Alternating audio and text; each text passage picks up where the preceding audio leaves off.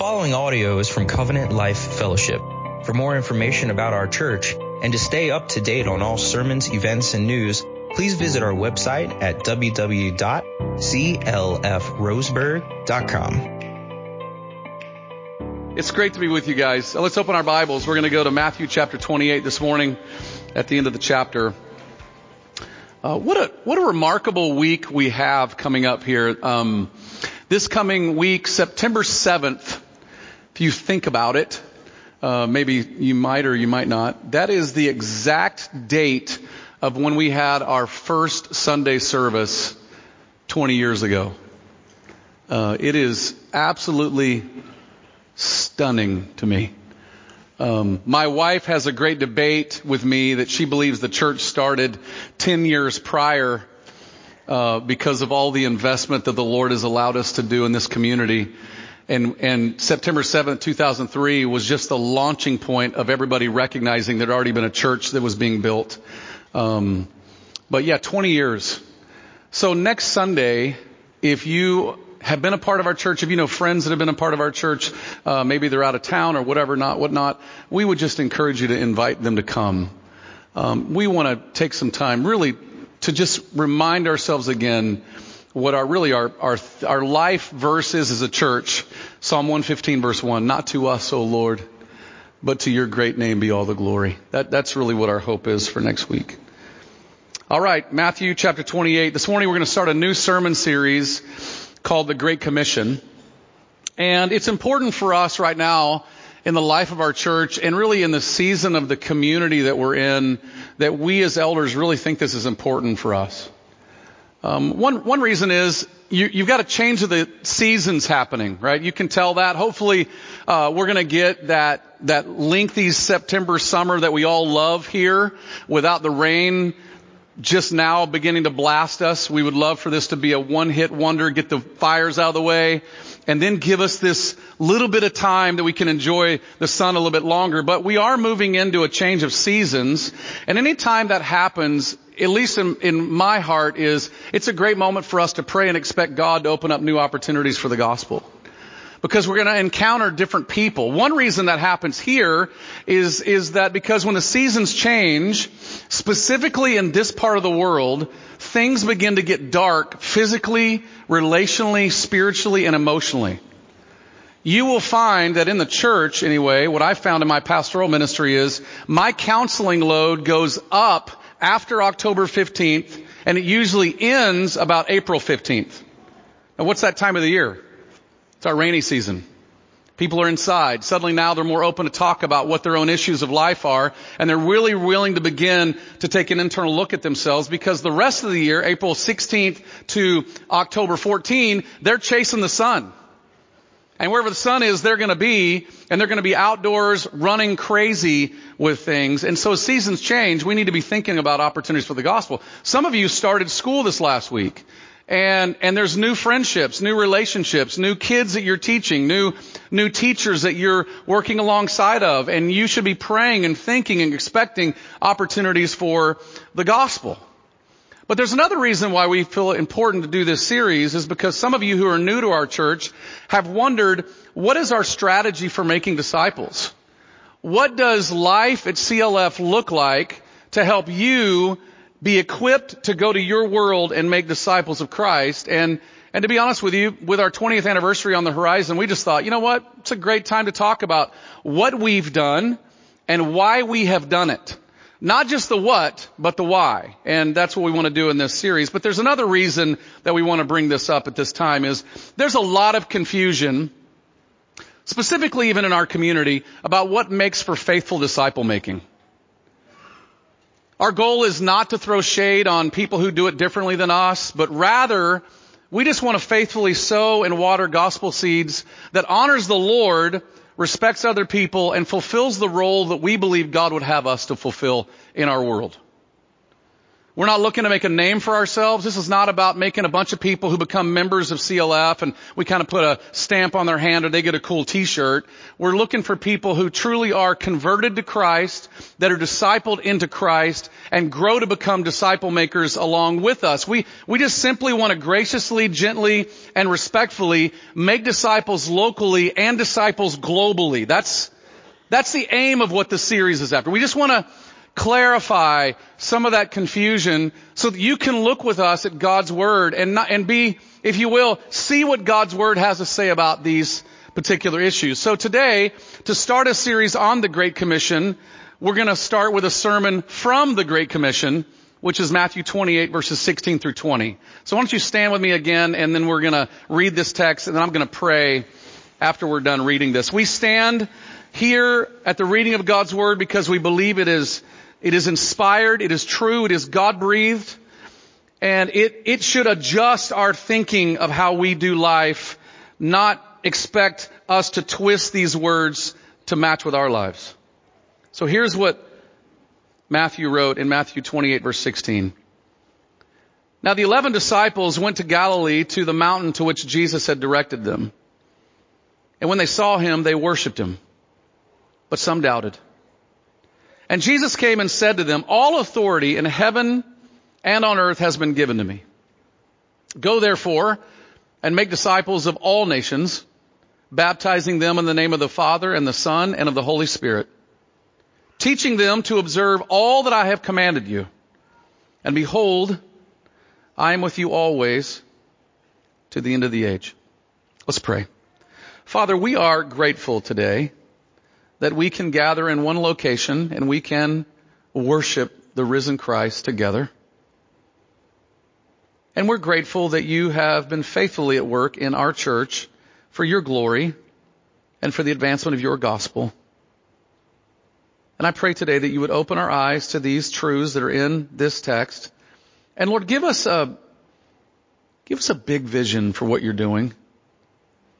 And then help us to see how we should interact with that locally, in our own homes, in our own hearts.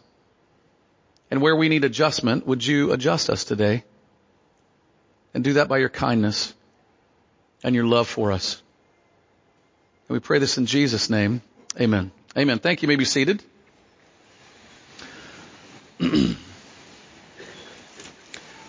Now, if you're new with us, you got a bulletin, and on the backside of the bulletin is the outline, and the outline generally has a big idea at the top of it. And here's what we want to learn today in our sermon on the Great Commission. Because Jesus is the King, his people through his power will make disciples of all nations, and he promises to empower us as we go. I want to read that again. Because Jesus is the King, his people through his power will make disciples of all nations, and he promises to empower us as we go. Now let me just give you a little bit of a background to the book of Matthew and what we're looking at, because I'm a big fan of understanding not just why a text is in the Bible, but why is it in the book of the Bible that we're particularly looking at. And the Gospel of Matthew was written and particularly concerned with Matthew's Jewish friends and family. He wanted them to see that Jesus was indeed the Jewish King and the Jewish Messiah and the Savior for the world. And this book has a distinctly Jewish flavor. He started the book by revealing that Jesus' heritage is traced all the way back to Abraham, who is the father of the Jewish people. And throughout the book, what Matthew does is he points us to the fact that Jesus fulfilled a whole lot of Jewish prophecies. And he talked about Jesus' Jewish heritage, but he also talked about something interesting. He talked about the fact that Jesus never traveled beyond Israel's borders. And he made that really clear in the gospel. When commenting about the book of Matthew, R.C. Sproul wrote these words. So when you read Matthew, you should read it with this idea in mind. This book has been called, even by critics of historic Christianity, the greatest book ever written. So when we come to the Great Commission, many times we come to the Great Commission with a Western mindset looking at the text outside of the context that it was written to in Matthew chapter 28. The Great Commission has Jewish connections to it. That's why in our big idea, you'll notice some particular phrases. Jesus' kingship, making disciples of all nations, and you'll notice as well, going in his power. See, all those things are what Matthew was trying to say to the Jewish people about the transition that Jesus has made in this Great Commission and how his mission looks radically different than the way they had been living their lives. What you and I do is we come to Matthew 28, we throw in all of our Western mindset into it, and we miss a fulfillment that is being discussed and a direction that God is making to the ends of the earth and to the end of all history that he's talking about in the Great Commission. And that's what we want to see this morning. So let's start with the prelude and the power of the commission. You're going to see this in verses 16 through 19. In the beginning of this chapter, and you'll look back if you have your Bible with you, you can look back at the beginning of Matthew 28, and he gives us details about Jesus' resurrection. And twice in that section of Scripture, once from the angel who rolled the stone away, and once from Jesus, the ladies, the ones who were eyewitnesses of Jesus' death, burial, and resurrection, are told to go to Galilee where they're to meet Jesus. And in chapter 28, verse 16, you'll notice that they made it there. They came to Galilee, and they're going to this mountain that Jesus had designated. Now, what's intriguing about Galilee is when the 11 disciples went to Galilee, there's a bit of an ironic twist in them going to Galilee. Galilee was known to be, it was called Galilee of the Gentiles. In other words, it was seen as an area where Gentile people were, and normally, if you will, the Jewish people avoided this area, but in a strange twist of irony, Jesus, to give his great commission to go out to all nations, is bringing his people together in Galilee of Gentiles to send them out to the Gentiles. It's remarkably important to the story of the Great Commission. When the disciples saw Jesus after he had been raised from the dead, they did exactly what the ladies had done when they first saw Jesus. They bowed down and they worshiped him. We are told that some doubted, and if you know your Bibles very well, you know this is really true because there's a man named Thomas in particular who was known as Doubting Thomas, who wanted to see the wounds of Jesus before he believed. Most commentators say this doubt was more like shock or hesitation because it didn't seem real. You can imagine, if you will, if somebody you had seen died, came to dinner 3 days later. What would be your shock and hesitation? Right? I had an old pastor friend of mine who grew up in the hills of Mississippi, and they were so poor they could not embalm people's bodies. Rather, they tied them down with twine in their caskets. And he remembers being in a funeral service as they had the open casket and the twines came undone and that body sat straight up in the casket. He said that place emptied in about 10 seconds. Shock and disbelief. That's what went on in this moment. But I want you to notice what most of them did. They worshiped. They bowed down to the risen Christ and they worshiped him. Now that's important because you're going to notice something that at the outset of the Great Commission, as we're being introduced to the Great Commission, what is mentioned first? The worship of Jesus. Worship is the prelude to the Great Commission. And it tells us something about the Great Commission. See, when we think about the Great Commission and we think about sharing the gospel with our friends or making disciples, probably if I know you well enough to know, and I've had this conversation with many of you, you feel a low-grade guilt for not doing it enough. Many times we feel guilt-tripped or manipulated into evangelism. We get browbeat by strong personality preachers who tell us we got to get out and do this and we got to serve Christ, and because Jesus died for us, we got to live for him, and all these motivational cliches. But I want you to notice something.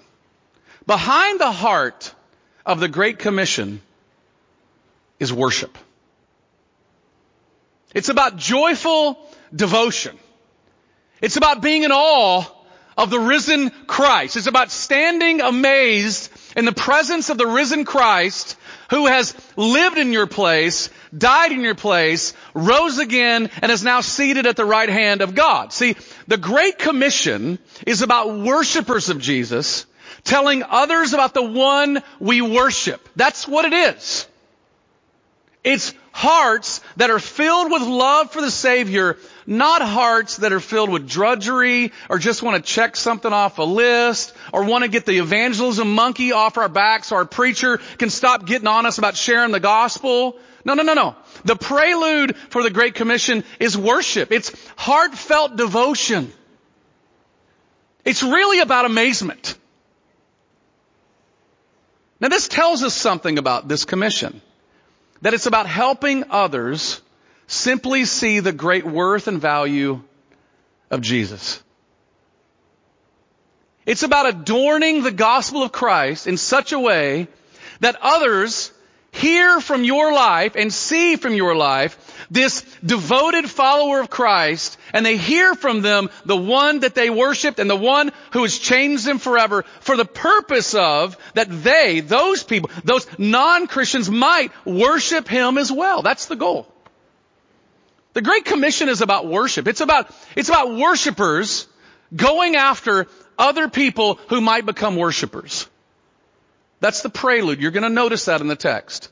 But you're going to notice, though, that's not the power of the Great Commission. You're going to see this in verse 18. The power of the Great Commission is Jesus' authority. All authority in heaven and earth is given to me. All authority in heaven and earth is given to me. What's intriguing is, again, going back into the book of Matthew talks about the authority of Jesus often in his book. In Matthew 7 verse 29, it talks about the authority he has as a teacher. This is directly after the Sermon on the Mount.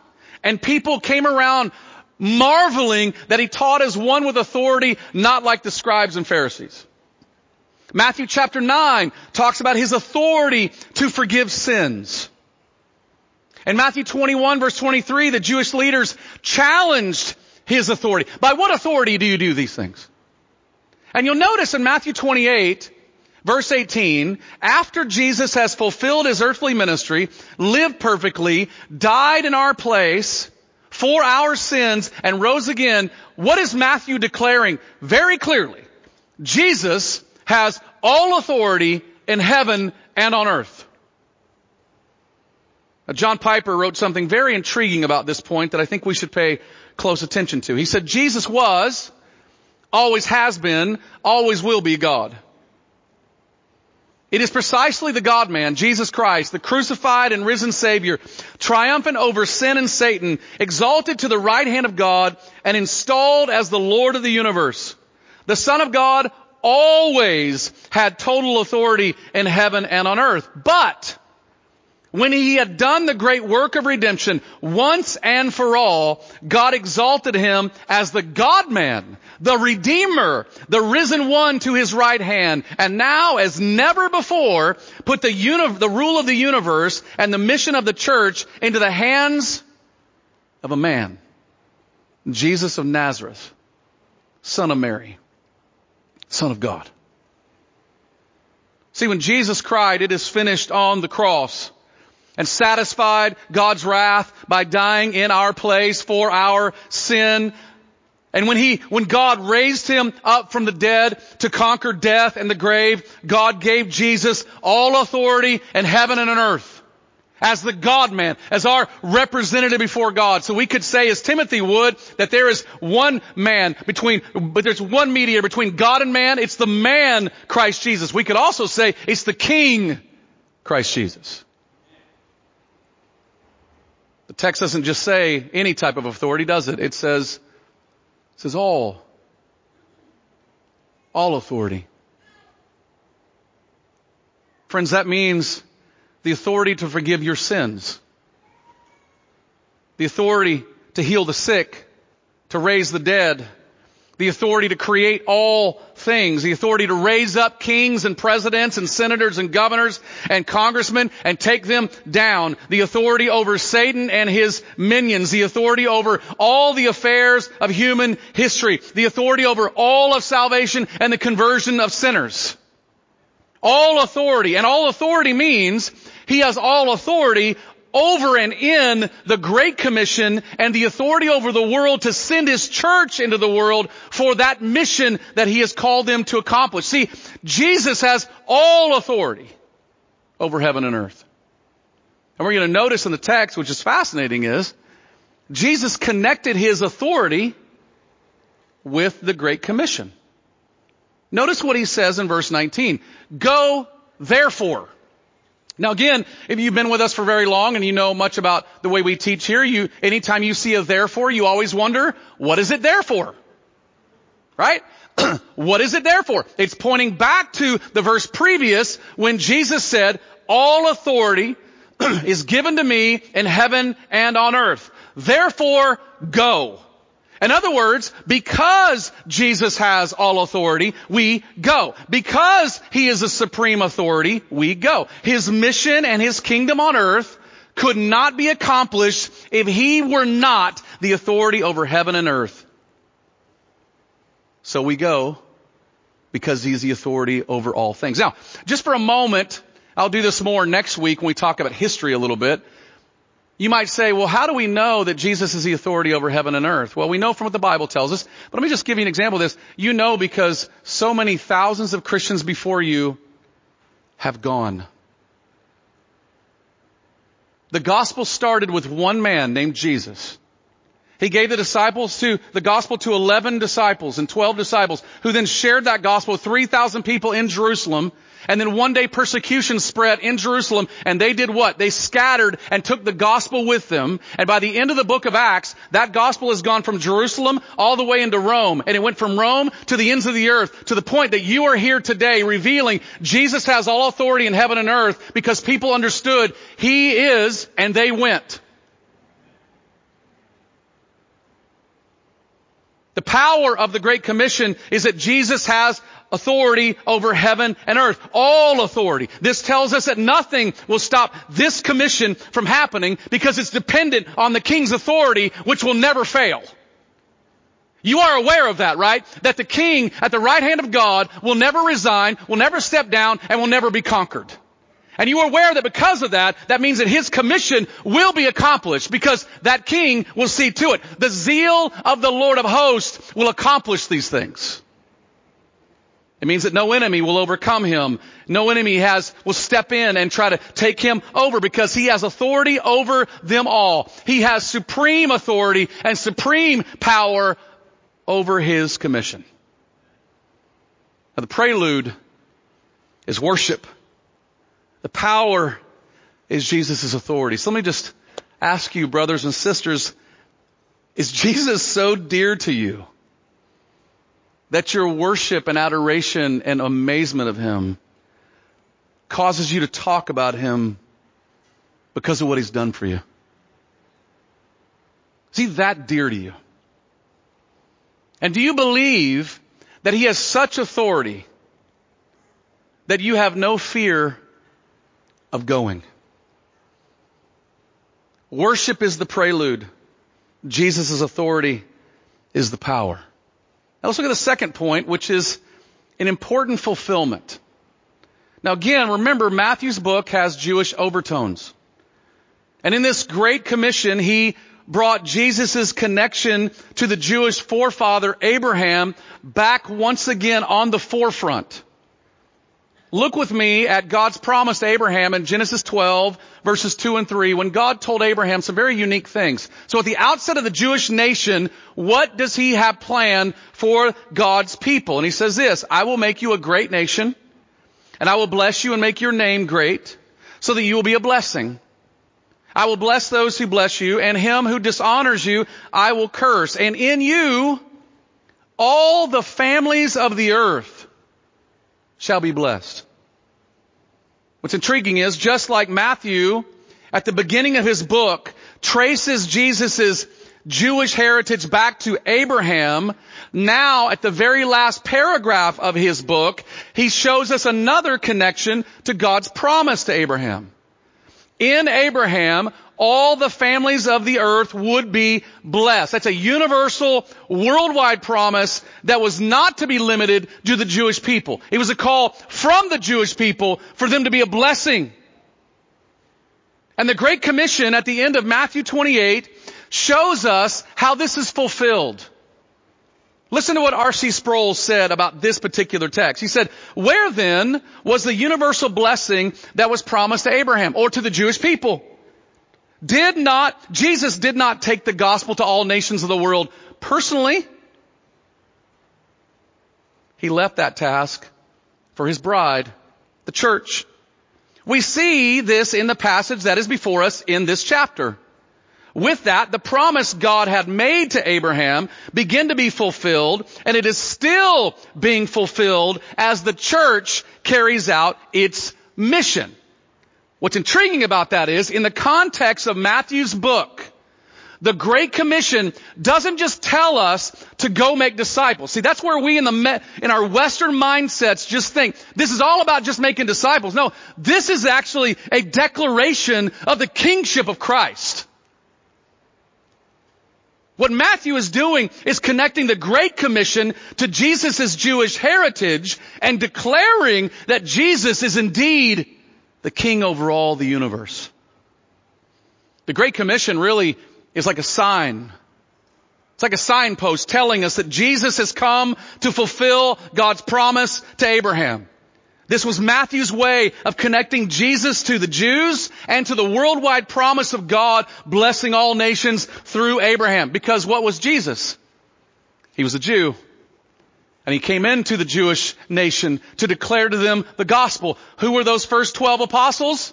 They were Jews. And what did they do? They spread this gospel through all the known world to where it came to all of us who are Gentiles in this room today. See, God, it's intriguing. Abraham blessed the Jews, but Jesus blesses all nations.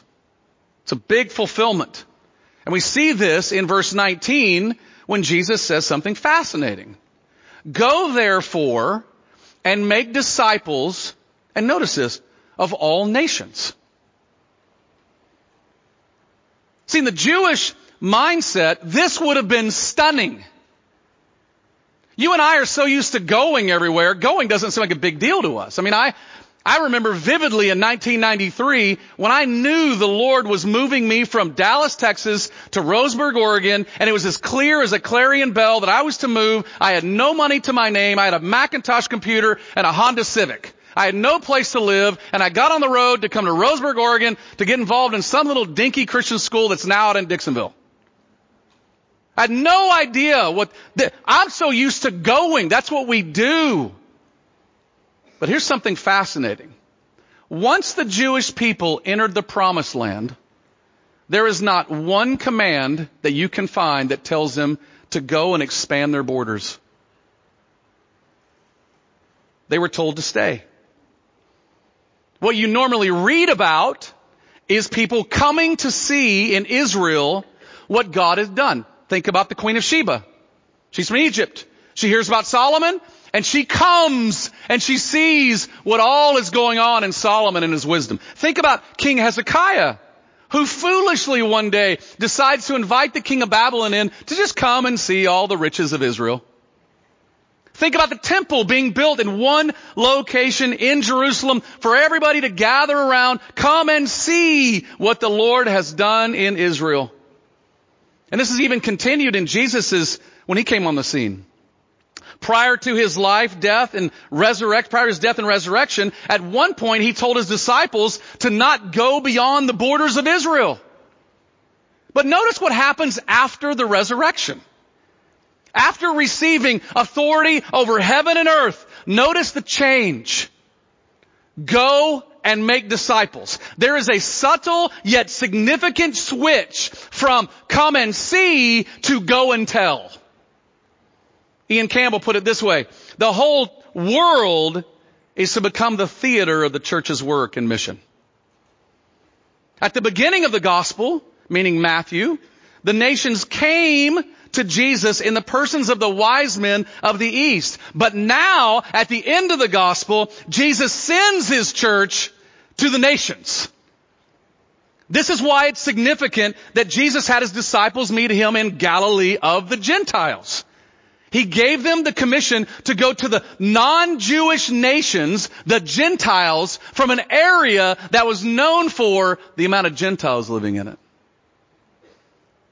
So the prelude of the Great Commission is worship. The power is Jesus' authority. And this commission fulfills everything that God promised to his people from the beginning of time. So what you're reading in the Great Commission, friends, is you're reading God saying, if you want to know how I fulfill all my promises, this is it. And you're seeing it from beginning to end. I'll write tomorrow about what you see in Revelation chapter 7 of the fulfillment of this commission, where people from every tribe, nation, and tongue are all gathered around the throne of Jesus to worship him. And you've got from Genesis 12 to Matthew 28 to Revelation 7, this worldwide campaign of God to do what he's doing to make disciples of all nations. Now let's look at the next point, which is thinking globally while acting locally. See, the Great Commission really is this 30,000-foot flyover. Go make disciples of all nations.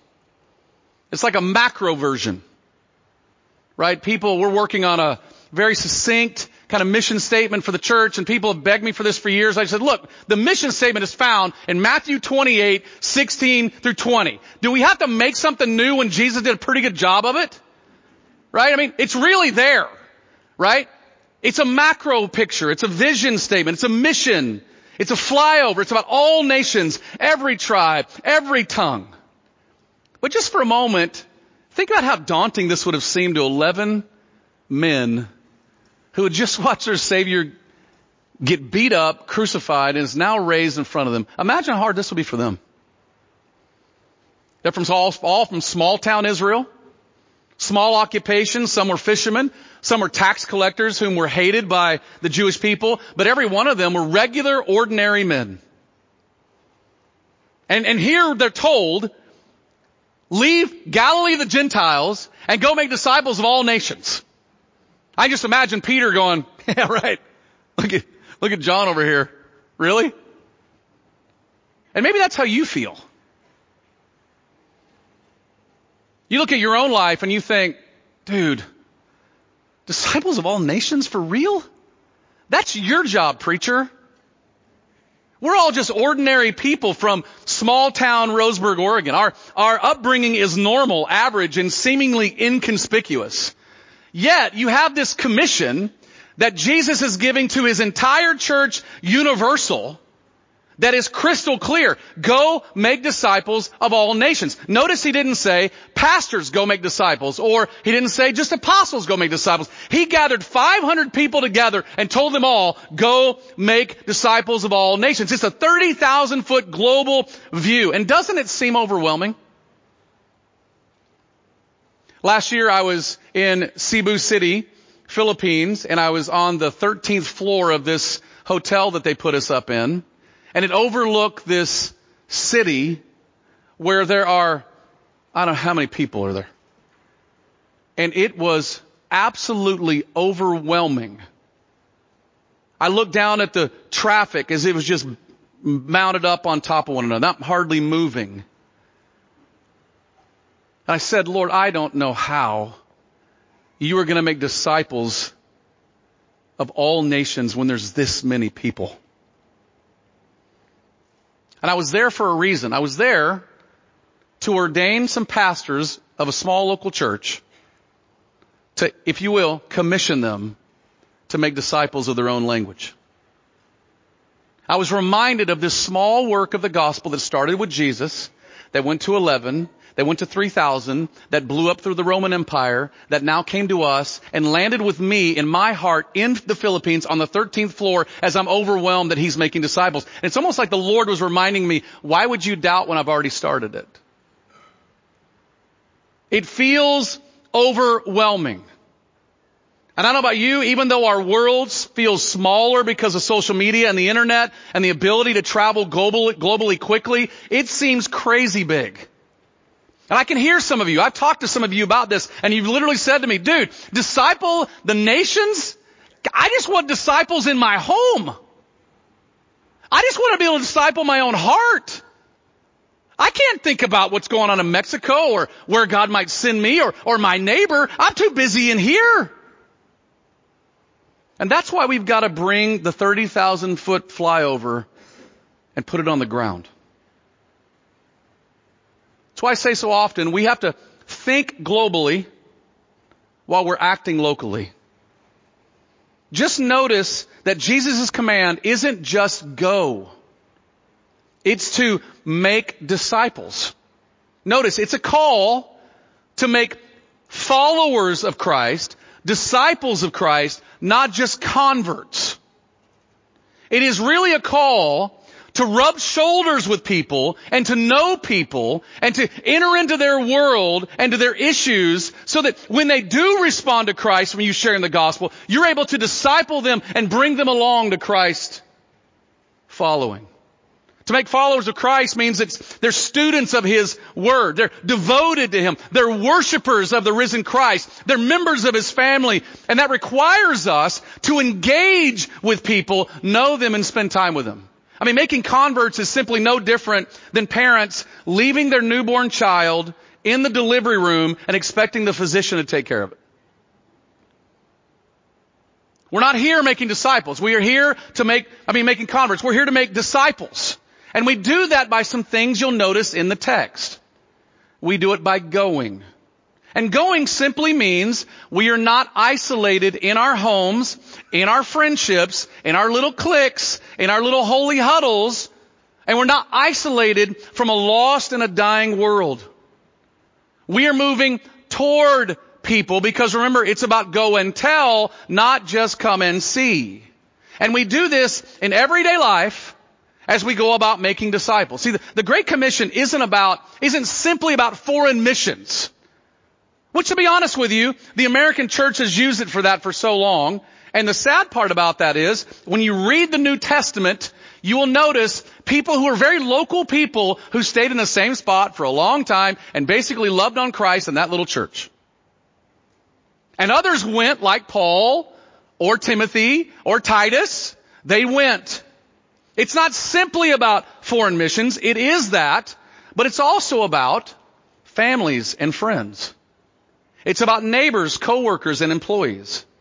It's about acting locally, doing stuff around my own little area, right where my feet are at, while playing my part globally. But we also make disciples, you'll notice in the text, by calling people to trust Jesus with their lives and being baptized into the communion with Christ. This implies that we're making disciples by sharing the good news of Jesus with them and calling them to trust and obey Jesus. And baptism's like the starting line, if you will. We're basically saying to them, come join us as we're getting in this mission with Christ. Repent and put your faith in the risen Christ and then be baptized to follow Him. And we make disciples by teaching them to observe everything Jesus has taught us. This means that through our declaration and our demonstration, we tell people and show people what it means to live as followers of Christ. You're going to find something fascinating in the book of Acts.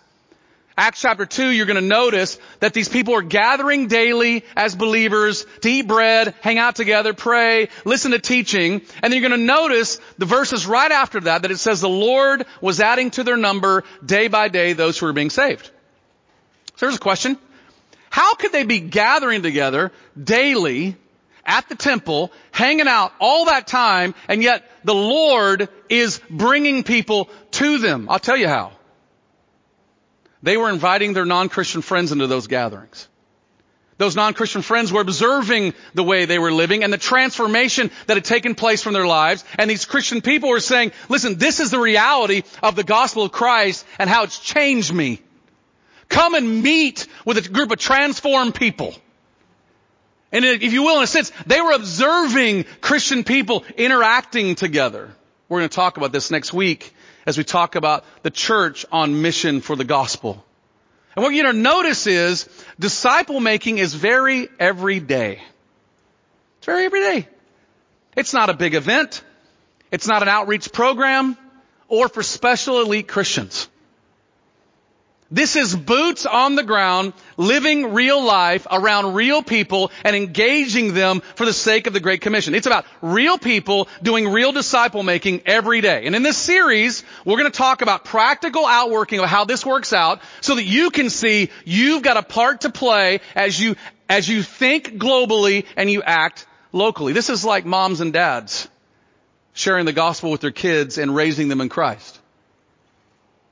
It's about friends faithfully and respectfully sharing the gospel with their non-Christian friends and then helping them grow to become more and more like Jesus, the one whom they trust, so that they can become disciple makers as well. This is about employers and employees treating others with such grace and being absolutely great at their jobs to demonstrate the power of Christ in their lives that looks so different than the complaining world around them. It's about serving our community in practical, real ways and seizing moments to declare something about this Savior that we all love.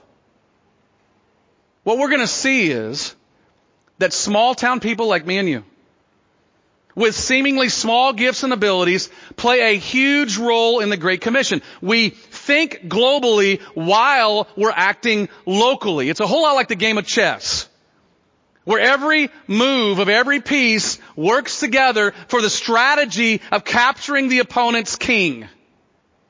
Every move of our going from here, baptizing and teaching, is about making disciples and acting locally while thinking globally that this is how God is accomplishing the Great Commission. As we live out our lives and declare the glory of Christ where we are, we're playing our part in that Great Commission. So listen.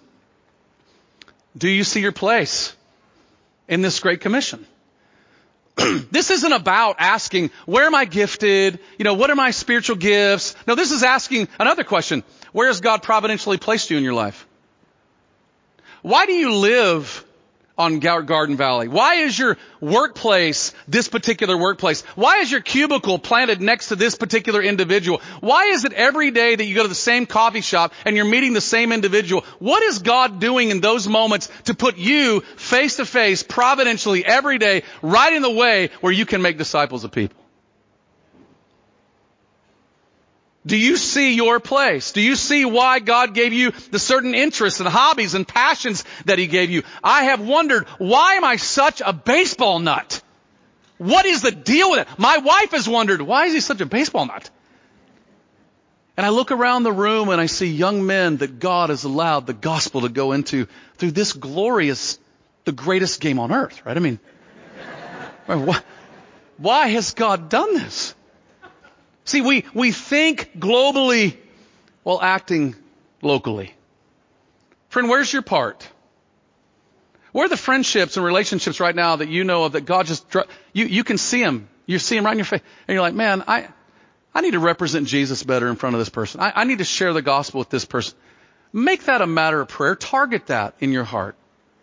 That's playing your part in this Great Commission. Now let's look at the last point, which is a most remarkable promise. And we'll see this in verse 20. And this is incredibly important to your going and teaching and making disciples. And behold, I'm with you even to the end of the age. See, the King who has all authority in heaven and earth, who has commanded us to go and make disciples of all nations, notice what He says. I'm going to be with you. I'll be with you. I will be right with you. I'm not going anywhere. This means our King, who has all authority in heaven and earth, will empower us with His presence to go and make disciples. This promise from King Jesus is about helping us accomplish the Great Commission. He will never leave us, nor will He forsake us. Listen, what God always commands, you need to know God always empowers you to do.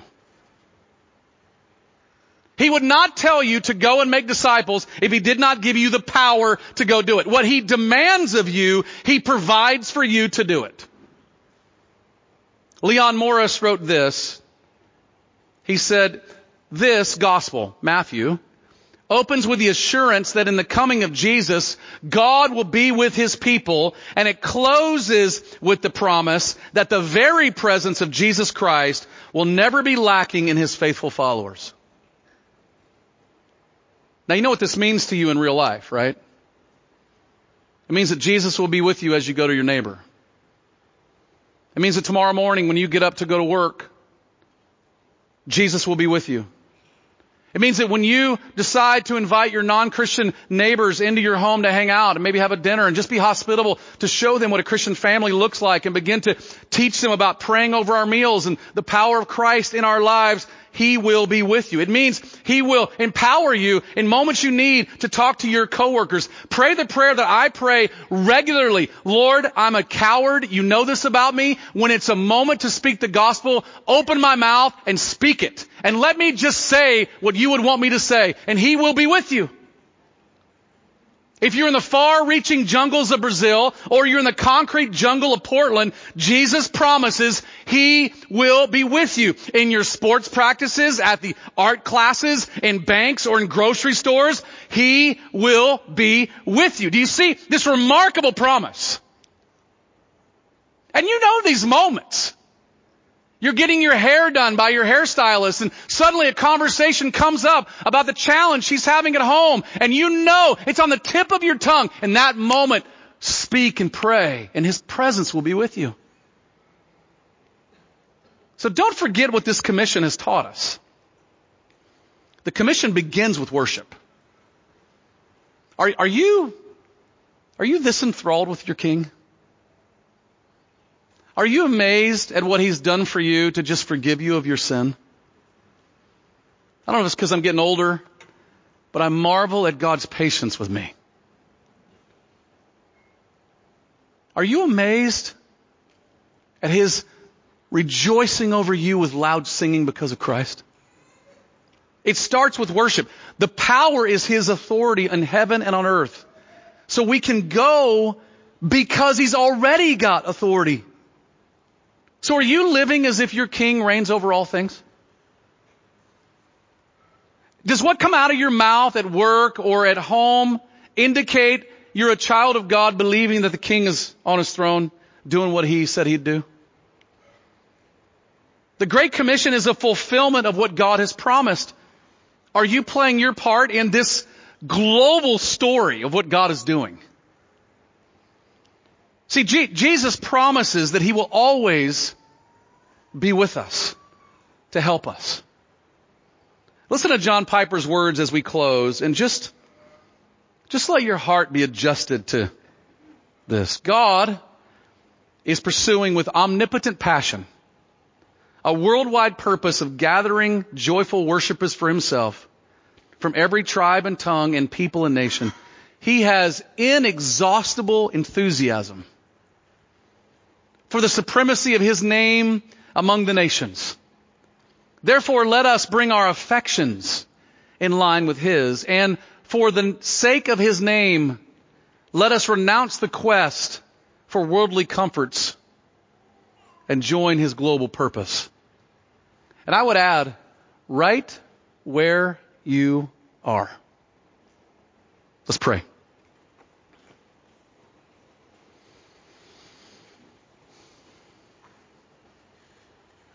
Father, we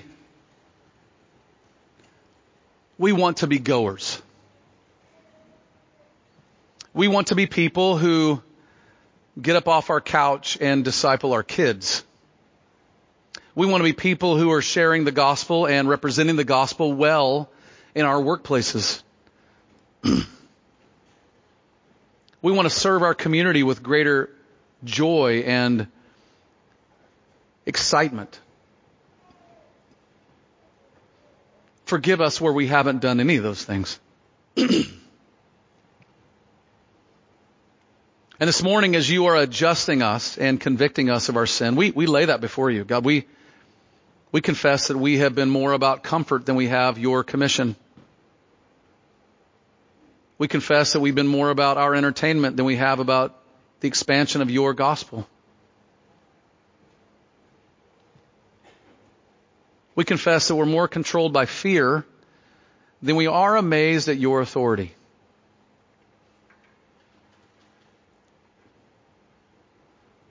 And thank you that you are revealing these things to us because you care about your glory, but Lord, you also care about us. You know that this global work that you have started is the only mission on the planet and in the universe that will give us exceedingly great joy.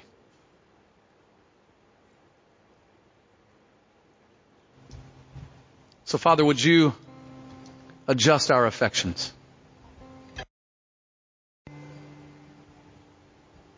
And we pray this in Jesus' name. Amen. This sermon has been proudly given in response to cherishing the gospel of Jesus Christ. Be sure to check out our YouTube channel and subscribe to watch all our sermons online. For more information about Covenant Life Fellowship, visit us on the web at www.clfroseburg.com.